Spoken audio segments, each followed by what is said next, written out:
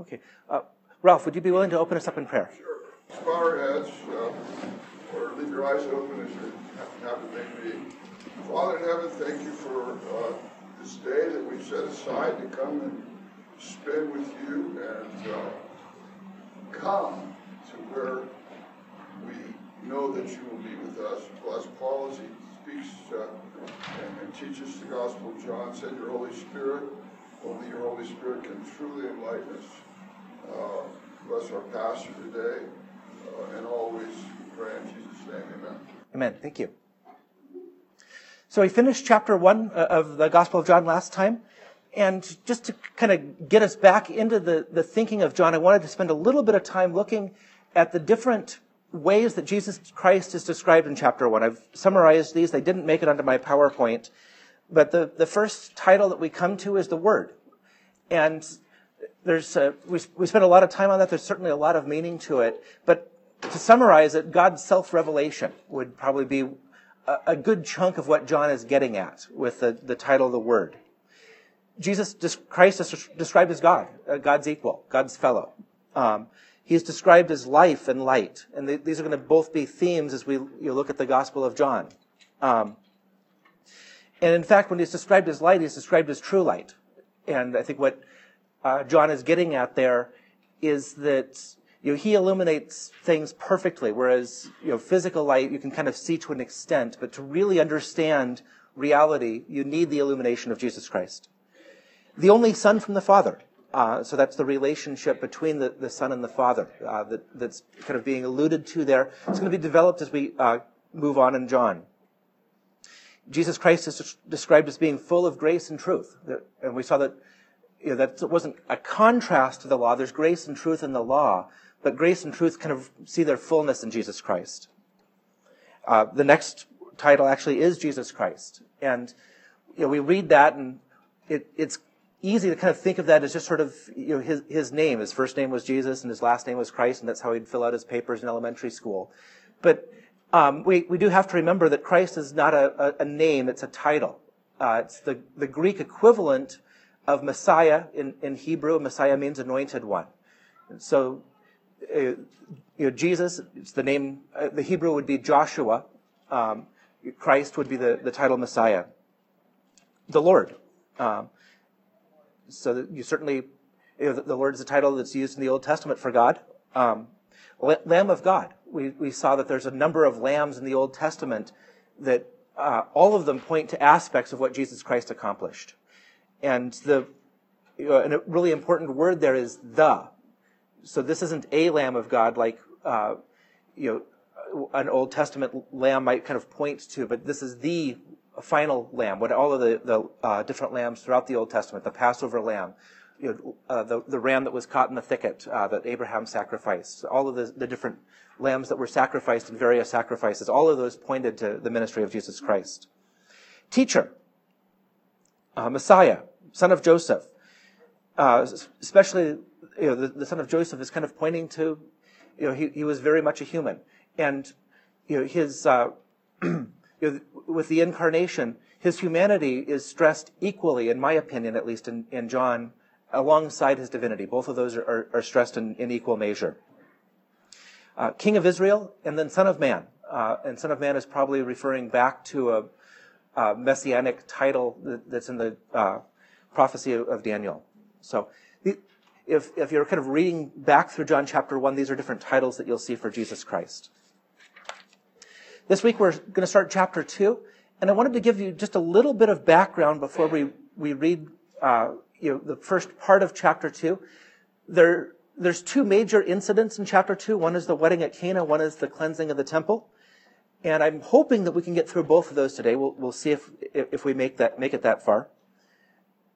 But before we read the account of the wedding at Cana and the water into wine, I just wanted to kind of get us in the mindset of the first century. And maybe I'm doing this for myself a little bit because I am not a fan of weddings.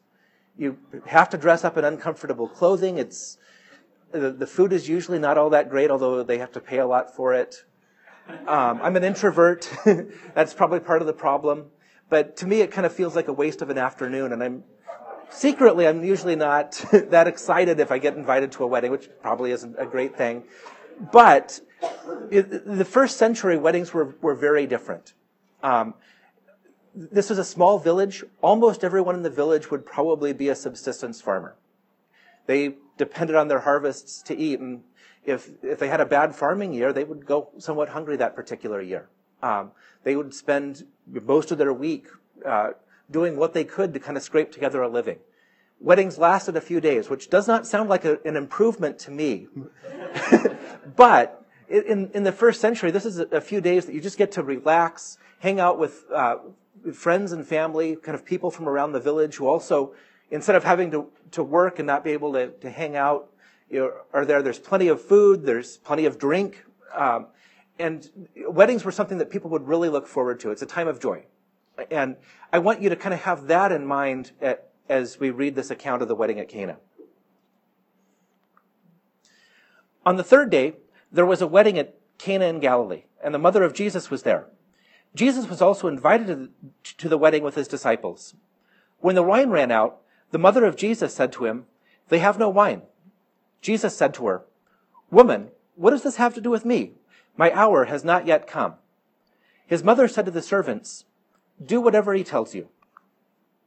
Now, there were 6 stone jars there for the Jewish rites of purification, each holding 20 or 30 gallons. Jesus said to the servants, "Fill up the jars with water." And they filled them up to the brim. And he said to them, "Now, draw some out and take it to the master of the feast." So they took it. When the master of the feast tasted the water now become wine, and did not know where it came from, though the servants who had drawn the water knew, the master of the feast called the bridegroom and said to him, "Everyone serves the good wine first, and when the people have drunk freely, then the poor wine. But you have kept the good wine until now." This, the first of his signs, Jesus did at Cana in Galilee, and manifested his glory, and his disciples believed in him. After this, he went down to Capernaum with his mother and brothers and his disciples, and they stayed there for a few days. The first thing I'm just going to kind of call your attention to is a line that this begins with on the third day.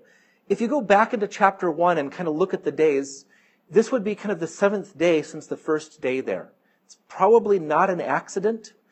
We certainly saw when we were looking at the prologue that John is alluding to again and again and again the creation account in Genesis. And so having a 7-day framework here certainly means something. My guess is there's a little bit of a contrast going on. On the 7th day of creation, God rested from his work. Here, Jesus is celebrating. And that's probably pointing to the wedding supper of the Lamb at the end of history. So this is kind of the inauguration of that. And when it's complete, 7 would certainly represent completion. When his work is complete, there will be a celebration, something better. The next thing that I want to look at is just the fact that Jesus was invited to a wedding. And I think there's a little bit that we can draw from this.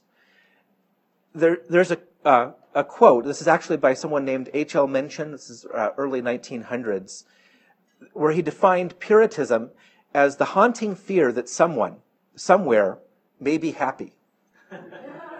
Hopefully we know better than that, but unfortunately Christians have this reputation of not being happy, and in fact wanting to stamp happiness out. Thankfully we do not see this in Jesus Christ. People wanting to be happy at a wedding feast invited Jesus. And I think that tells us a little something about Jesus. People having a good time like to have Jesus around. And I think this also tells us that, there's certainly nothing wrong with having potlucks after church and enjoying it, having small group meals like our small group is going to enjoy this evening, getting together in people's houses and celebrating and enjoying life. Jesus did that. And that tells us that that's a good thing for us to be doing as well. I think that in fact, having a joy-filled life shows that the joy of our salvation is present, and it kind of shines that light. And the absence of joy probably implies that we don't understand what Christ has accomplished as well as we should.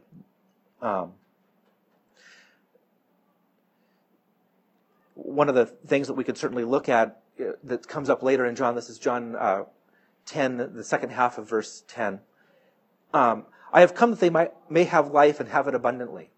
Now, ultimately, that's pointing to eternal life, but there's a present aspect of that as well. Christians enjoy life in a way that an unbeliever doesn't. We could also point to the fact that Jesus is celebrating marriage. Probably not a huge surprise given how highly marriage is valued in the rest of Scripture, but it's certainly here as well. The next thing I want to kind of address is why it is that running out of wine would be that big a deal. Because today it wouldn't be the same as back then. And in fact, in a lot of venues, a wedding might kind of be organized so that there's a certain amount of wine, and once that's gone, that's probably a good thing so that people don't have too much to drink, so that they're not a danger when they drive home. But in the first century, running out of wine actually would have been a really serious issue. One of the things that I read that kind of surprised me is that the couple hosting the wedding could actually be sued for not providing enough wine. I'm not sure where that comes from, but multiple commentaries pointed to that. And in the first century, the culture is a little bit different. It was a shame-based culture, and this would have been remembered for decades in a small village. It would have kind of put this newly married couple, at a huge disadvantage socially probably for decades to come, to have kind of failed to provide for their wedding feast. And it would be particularly seen as a failure on the part of the bridegroom, and we're actually going to come to that later on. Wine today is kind of considered a luxury. Back then it was a staple. If you didn't have enough wine, you were not providing for yourself.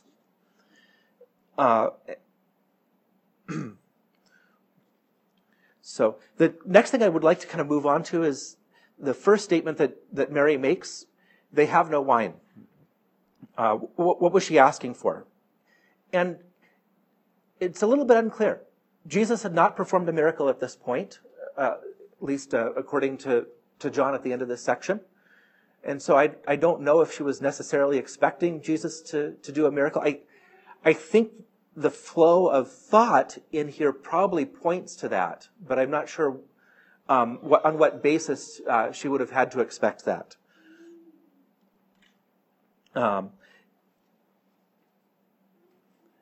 So I do think, though, that just kind of following the narrative, she seems to be expecting something because she gets a mild rebuke from Jesus. So the response begins with woman. It is certainly interesting and noteworthy that no place in John's Gospel does Jesus address Mary as mother. He does not here, he does not elsewhere. Doesn't translate well into English. This doesn't sound particularly polite, but I'm told that in Greek it would be a perfectly polite way of speaking, although a little bit awkward to speak to your mother, not using the term mother. Ma'am or lady probably comes a little bit closer to the idea than woman. So there's nothing impolite like the statement comes across sounding in English.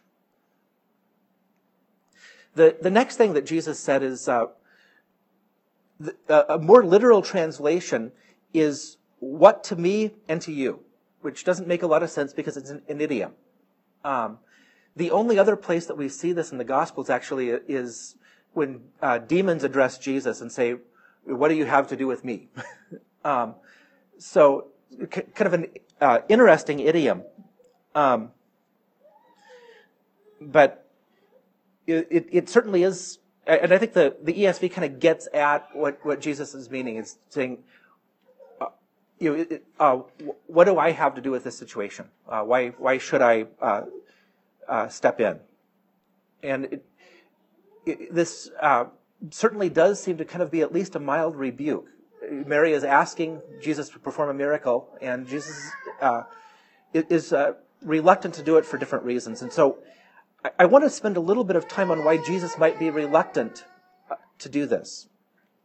And to do that, I'm going to jump back to a different gospel, Matthew. We're going to look at the first of the temptations that Jesus faced. This was when he had been fasting in the wilderness for 40 days. He was obviously rather hungry. The tempter came to him and said, "If you are the Son of God, command these stones to become loaves of bread." But he answered, "It is written, man shall not live by bread alone, but by every word that comes from the mouth of God." And I have to say that I've heard this a number of times, and for a long time I never really felt comfortable with, well, why not? Jesus is God. Why couldn't he turn stones into bread and eat if he's hungry? What would the problem with that be? And kind of looking over the ministry of Jesus Christ and getting some help from Martin Lloyd-Jones, which is kind of where I'm drawing some of this stuff from, I think I've got an answer to that. Before we answer it, let's take a look at another passage out of James. We can say a lot about this. I want to get at one aspect of this, though. What causes quarrels and what causes fights among you? Is it not this, that your passions are at war within you? You desire, and you do not have, so you murder. You covet and cannot obtain, so you fight and quarrel. You do not have because you do not ask. You ask, and you do not receive, because you ask wrongly, to spend it on your passions. And it's really this last phrase, to spend it on your passions, that I think is what is going on with the temptation as well as with Jesus' reluctance to kind of step in and use his supernatural power just to kind of provide some more wine for a wedding to continue. What James is saying is that when we pray and we don't receive what we pray for, it's because we're praying with wrong motives. We want it for ourselves. We don't want it for the advancement of God's kingdom, for God's glorification, which is the proper motivation to pray for something. And I think that's the same thing that we see in Jesus' temptation. If Jesus had kind of used the power that God had given him to turn those stones into bread, he would have been doing it for his own benefit. He would not have been doing it for the advancement of God's kingdom. He wouldn't have been doing it for God's glory. And consistently, we see Jesus only use miracles for the advancement of God's kingdom and the advancement of God's glory. And I think that's why Jesus couldn't, or it would have been wrong for Jesus to have responded to the devil's temptation in this passage we looked at in Matthew. I think it would have been equally wrong for Jesus to have kind of stepped in and provided some more wine just to keep a party going. Or in response to Mary's request. He does do it. So the next statement that I would kind of like to look at is why did Jesus do a miracle? Why did he provide wine in this situation, although he didn't in the temptation? Mary's second response is one of faith. She decides Jesus is aware of this situation. She kind of puts it into his hands, does not make a specific request of him, but trusts Jesus to respond in an appropriate way. One thing I would like to point out is that these two requests from Mary could have been dropped entirely. You could have had a very short statement that the wine ran out. Jesus would have stepped in. The rest of the narrative would have flowed the same way. There wouldn't be an issue with cutting this. But John has added quite a bit of material, and he is adding it to tell us something. I think one of the things that he's doing is he's telling us an inappropriate way to approach Jesus and an appropriate way to approach Jesus expecting faith, or with expectant faith, but not to approach Jesus as if we have the ability to command Jesus to do something.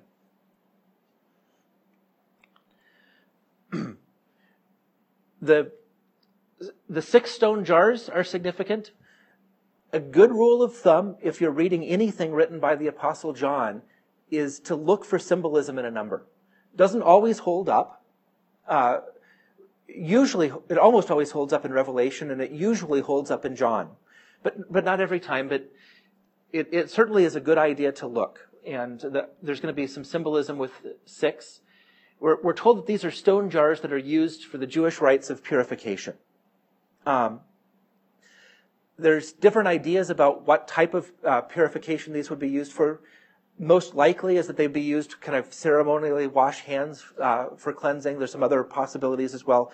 Not too important. Whatever it is, though, it certainly is kind of connected to the ceremonial law.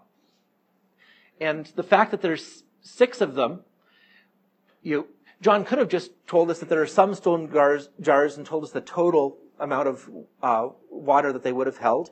But 6 is probably important here. It's 1 short of completion. 7 would be completion. And so he's seeing, I think we kind of have a literary picture of the law represented by 6 and being incomplete. And most commentators that I read would certainly agree with that. The fact that Jesus is turning water into wine would make someone that's steeped in the Old Testament kind of think back to the Old Testament. There's a number of passages that we can go to. I'm just going to go to 2 of them. I'm going to read these. On the mountains of the Lord of hosts, all of these sections, by the way, are messianic. They're looking at the messianic age. On this mountain, the Lord of hosts will make for all people a feast of rich food, a feast of well-aged wine, of rich food full of marrow, of aged wine well refined. There's a longer passage that's also messianic in Amos. In that day, I will raise up the booth of David that is fallen and repair its branches. I will raise up its ruins and rebuild it as in the days of old, that they may possess the remnant of Edom and all the nations that are called in my name, declares the Lord who will do this. So I kept this first part specifically because you can kind of see how strongly messianic this particular passage is. So in describing the messianic age, Amos goes on, Behold, the days are coming, declares the Lord, when the plowman shall overtake the reaper, and the treader of grapes who sows the seed. The mountains shall drip with sweet wine, and the hills shall flow with it. I will restore the fortunes of my people, and they shall rebuild the ruined cities and inhabit them. They shall plant vineyards and drink their wine. They shall make they shall make gardens and eat their fruit. I will plant them in their land, and they shall never again be uprooted out of the land that I have given them, says the Lord your God. There's a great deal in this passage. It's a very rich passage. But you can see how God is going to pour out riches and blessings on his people in the Messianic age. And so Jesus kind of providing an abundance of wine would certainly be a fairly literal fulfillment of that. More so than I think we really should be taking these passages. The riches that Jesus is providing are spiritual, but here Jesus is actually kind of physically providing that. The comment that's made by the master of the ceremonies, the person that's kind of in charge of organizing this feast. Everyone serves the good wine first, and then when people have drunk freely, then the poor wine. But you have kept the good wine until now. So what has gone on here, normally the best wine would be served first, and when people had had enough that they couldn't really tell the difference between kind of a nice Napa Cab and $2 Chuck, that's when the $2 Chuck comes out. That's very definitely what he's saying. And so if you ever hear a Baptist say that this is actually grape juice, they're wrong. There's just no way to make sense of this statement if this is not alcoholic wine. But what's happened here is that the best wine has come out at the end. And that's what God has done for us. God has provided abundantly for his people in the Old Testament. But God has provided even more abundantly with Jesus Christ. And we're enjoying that now. We'll enjoy it more fully at the second coming.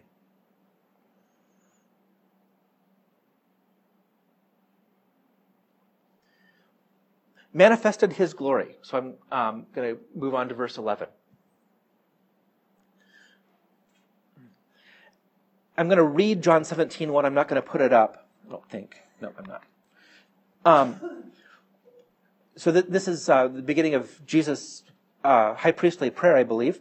When Jesus had spoken these words, he lifted up his eyes to heaven and said, Father, the hour has come. Glorify your Son, that the Son might glorify you. And so that we see that Christ's what he did on the cross, the crucifixion, is kind of the ultimate manifestation of his glory, but he's beginning to manifest his glory here to his disciples. We've already looked at this last week when Jesus kind of talked about how his disciples would see his glory, but we noted that in John, the transfiguration isn't there. So John is not pointing to kind of visibly seeing his glory. They're pointing to how Jesus is demonstrating his glory through what he's done in his ministry. And so I think that's what John is getting back here. I do want to kind of step back and look at some things a little bit more broadly. I want to go back to Mary's request and that kind of surprising rebuke. And I want to look at this just a little bit more symbolically. The bridegroom had failed at his task of adequately supplying for the wedding. Symbolically, Mary is unintentionally asking Jesus, who's the true bridegroom, to step in and supply the wine. Jesus is the true bridegroom. He's kind of the reality that marriage points to.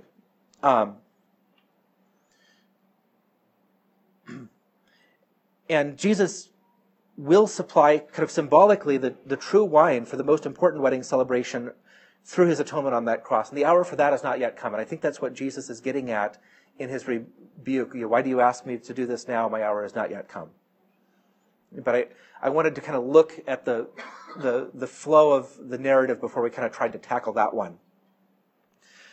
The last thing that I would like to point out in this account is that John doesn't use a word close to miracle. In fact, Greek doesn't even have a word particularly close to miracle.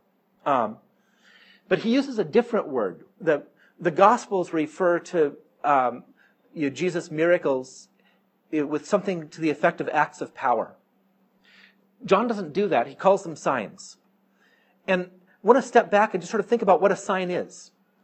So let's imagine that we've got a 3-day weekend and we decide to go see something. And so I get the kids in the car and we drive to the Grand Canyon. It's probably a 5-hour drive from here to get to the South Rim.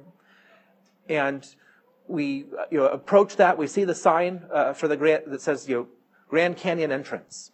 And I haven't been there in a while. I imagine it's got a fairly decent sign. So we kind of pull over to the side of the road. We get the family out. We take a picture in front of the sign. And then we turn around and we drive back. We've missed the point. The sign to the park of the Grand Canyon is not particularly important. I don't know what it looks like. I didn't bother to look it up. It isn't. I'm not saying it would be wrong to get out and see it, but it's not significant.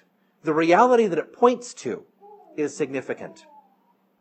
And in John, the miracles themselves are a lot less important than the reality that it points to.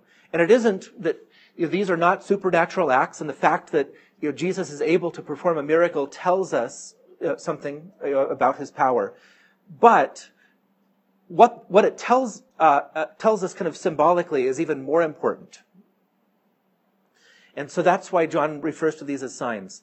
One of the things that's unique about the Gospel of John is that there's fewer miracles recorded in John than there are in the other Gospels. The other Gospels, their miracles will kind of happen in rapid succession in many cases. John always will have a sign, and then he'll unpack the theology of it. And that's what he's really interested in. And so I wanted to kind of draw your attention to the word sign as we'll be seeing it through the gospel. In fact, what we're going to be looking at in this study is the first half of the Gospel of John, and commentators will frequently call that the book of signs because there are 7 signs recorded in that. And then the book changes gears very much, and it covers primarily the upper room discourse, Jesus' high priestly prayer, the Garden of Gethsemane, the crucifixion, and the resurrection, which we'll hopefully come back to in a few years, Lord willing. Before I move on to the cleansing of the temple, any questions about this? Yeah. I just always thought it was significant in the passage about my hour is not coming. We see that again and again through John. Then he crosses the broken Kidron, right in Gethsemane, when he's out there. Is that sense of visitation? Yep. Very much true. citing significant that signs are a medium and a method that God uses to communicate to us. So He's very much requires us to participate by seeing it as a sign. Yep. Of a reality. Yeah. Just when you read the whole Bible, it's just so full of imagery, Yeah. metaphors that God uses to help us understand. Yeah. And in fact, in this next section that we're going to look at, the cleansing of the temple, Jesus is asked for a sign and he doesn't perform one. And he knows that it wouldn't do any good. Miracles, in fact, looking in the Gospels, often do more harm than good. People get excited about the miracle, but not the reality that it points to, which is exactly what would have happened if he had performed a sign. It wouldn't have changed any of the hearts, but it would have distracted, not shown what Jesus was trying to teach. So the reality that miracles point to is incredibly important. Yes. I guess I kind of listed that, starts out as Thursday. Mm-hmm. Would that be the third day from his baptism? It's the third day from the previous incident. So presumably there's a few days to travel from where Jesus was. So this would be more than the third day after his baptism, because Jesus would have been baptized relatively early in this kind of succession of events. I don't remember exactly how it works. It would have been probably the first or the second day. And then there were several days where Jesus was calling several disciples and spending time with Philip and Nathanael and Bartholomew and Peter.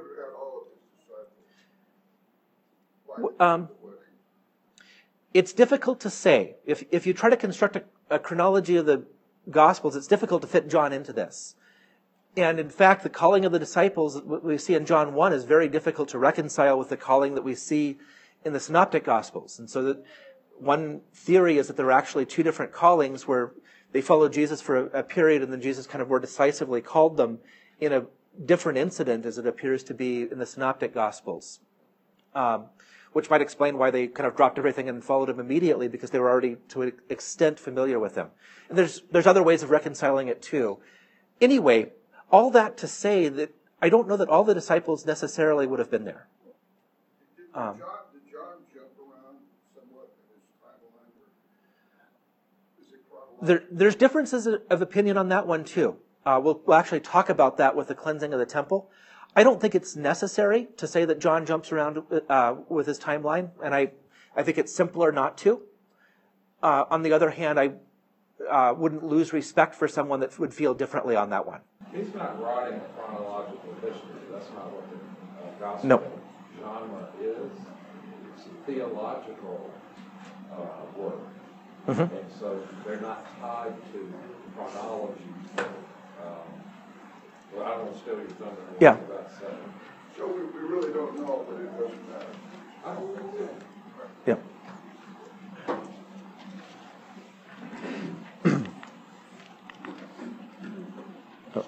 Oops, I'm going backwards. Let's try going forwards. So, I don't think we're going to quite finish the cleansing of the temple, but I'd like to at least kind of lay the groundwork. We'll finish it, and we'll be able to get to Nicodemus next time. The Passover of the Jews was at hand, and Jesus went up to Jerusalem. In the temple, he found those who were selling oxen and sheep and pigeons, and the money changers sitting there. And, making a whip of cords, he drove them all out of the temple with the sheep and the oxen. And he poured out the coins of the money changers and overturned their tables. And he told those who sold the pigeons, "Take these things away, and do not make my Father's house a house of trade." His disciples remembered that it was written, "Zeal for your house will consume me." So the Jews said to him, What sign do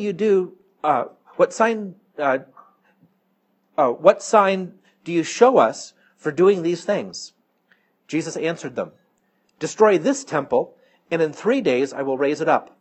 The Jews said to him, "It has taken 46 years to build this temple, and you will raise it up in 3 days?" But he was speaking of the temple of his body. When, therefore, he was raised from the dead, his disciples remembered that he had said this, and they believed the scriptures and the word that Jesus had spoken.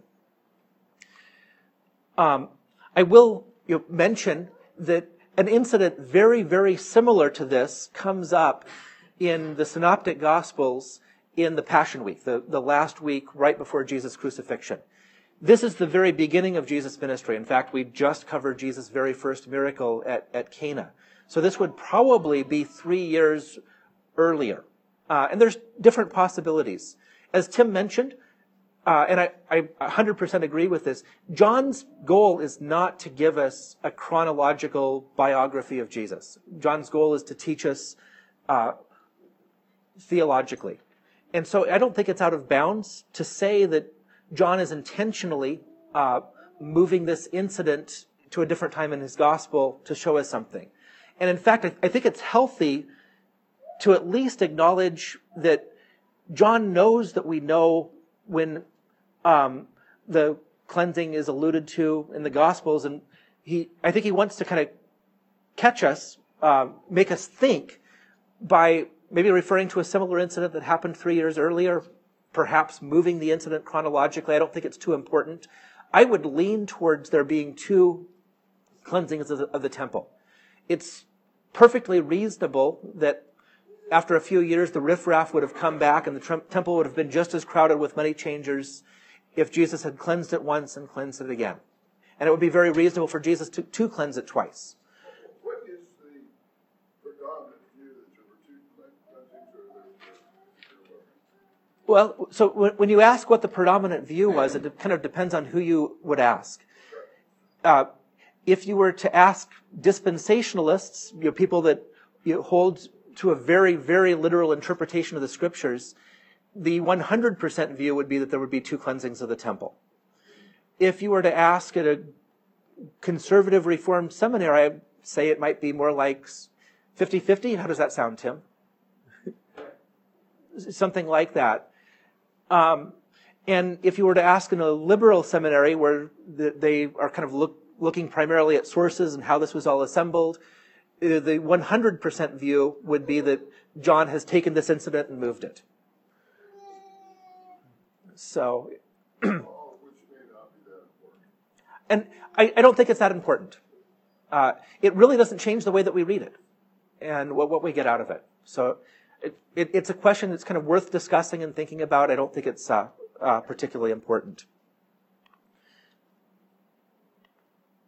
I'd like to next kind of show you a figure of the temple in Jerusalem. This would be Herod's temple.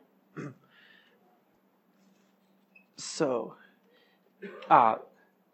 this outside area here is all the court of the Gentiles. So anyone can kind of go into this area.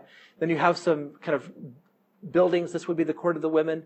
This would be the court of the men right here. This would be the temple itself, and the Holy of Holies would be within that.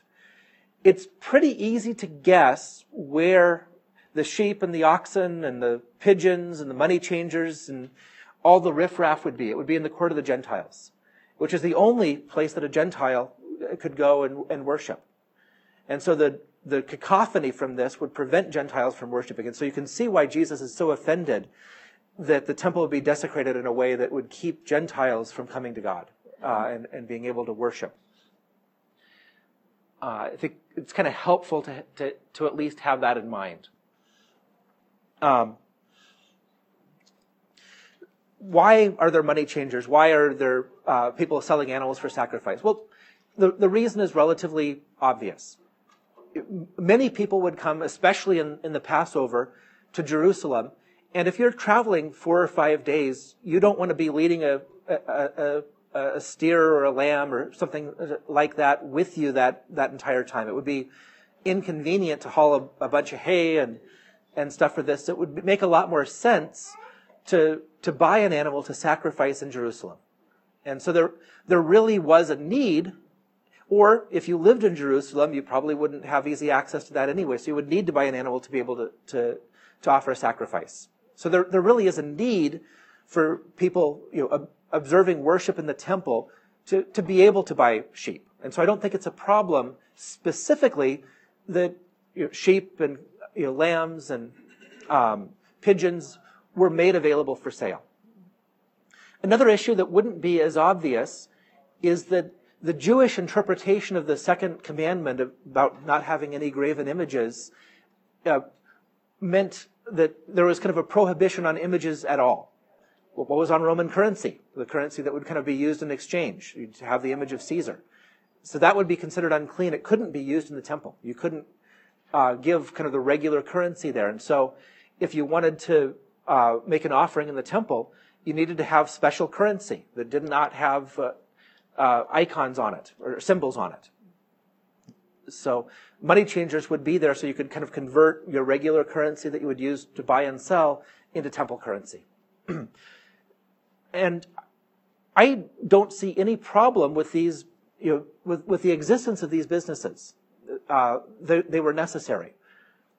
And I would imagine that if the temple at one point had functioned as it should, where there wasn't this stuff inside the temple, it was outside of it, be pretty easy for a enterprising priest to recognize, we've got some extra space in this area. It's just for the Gentiles anyway. Why not rent this out?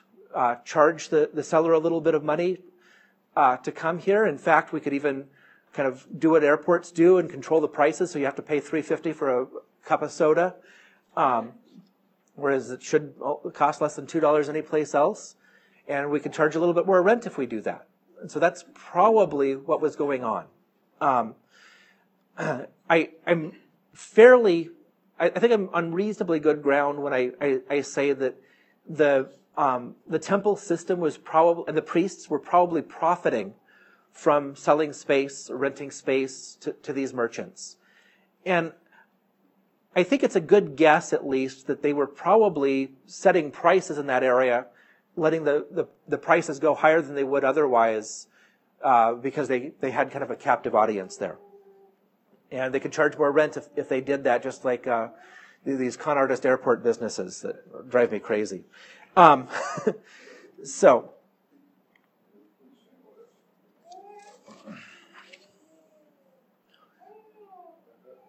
the real principle is not specifically buying and selling, but it's disruption of worship. I don't think it would be wrong in our building for someone to sell good quality Reformed books. We do this now at cost.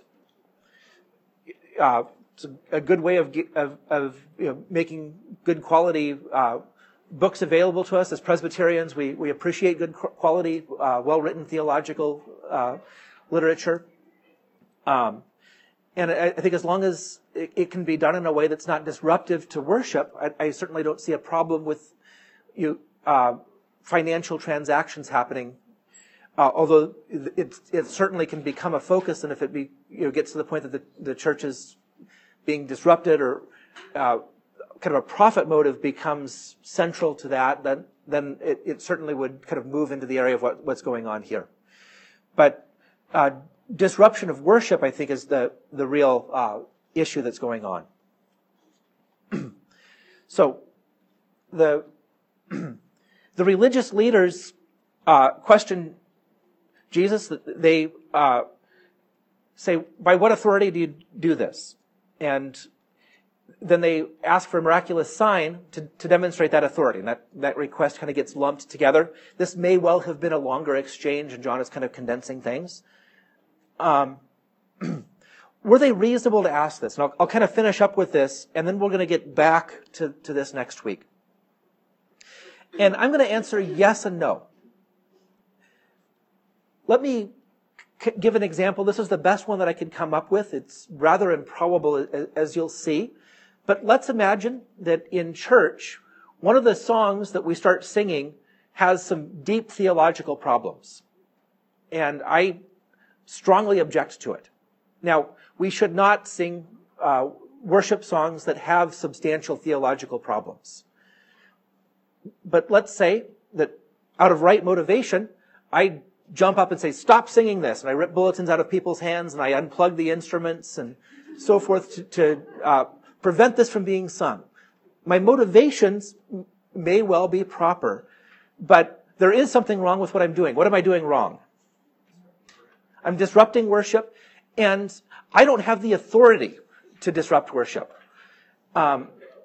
If I were an elder, I might. But what I should do is I should write to an elder, carefully explain the problem that I have with that, but not disrupt worship, right? Because I don't have the authority to do that. I don't have the authority to make that determination. And so that's why I would answer yes and no. That's why I would answer the yes. That the Pharisees do have the right to say, wait a minute, who gives you the authority to tell us how the temple functions? Well, Jesus does have the authority. Jesus had been teaching in Jerusalem. When we get to the next section of chapter 2, we'll actually see that Jesus performed signs.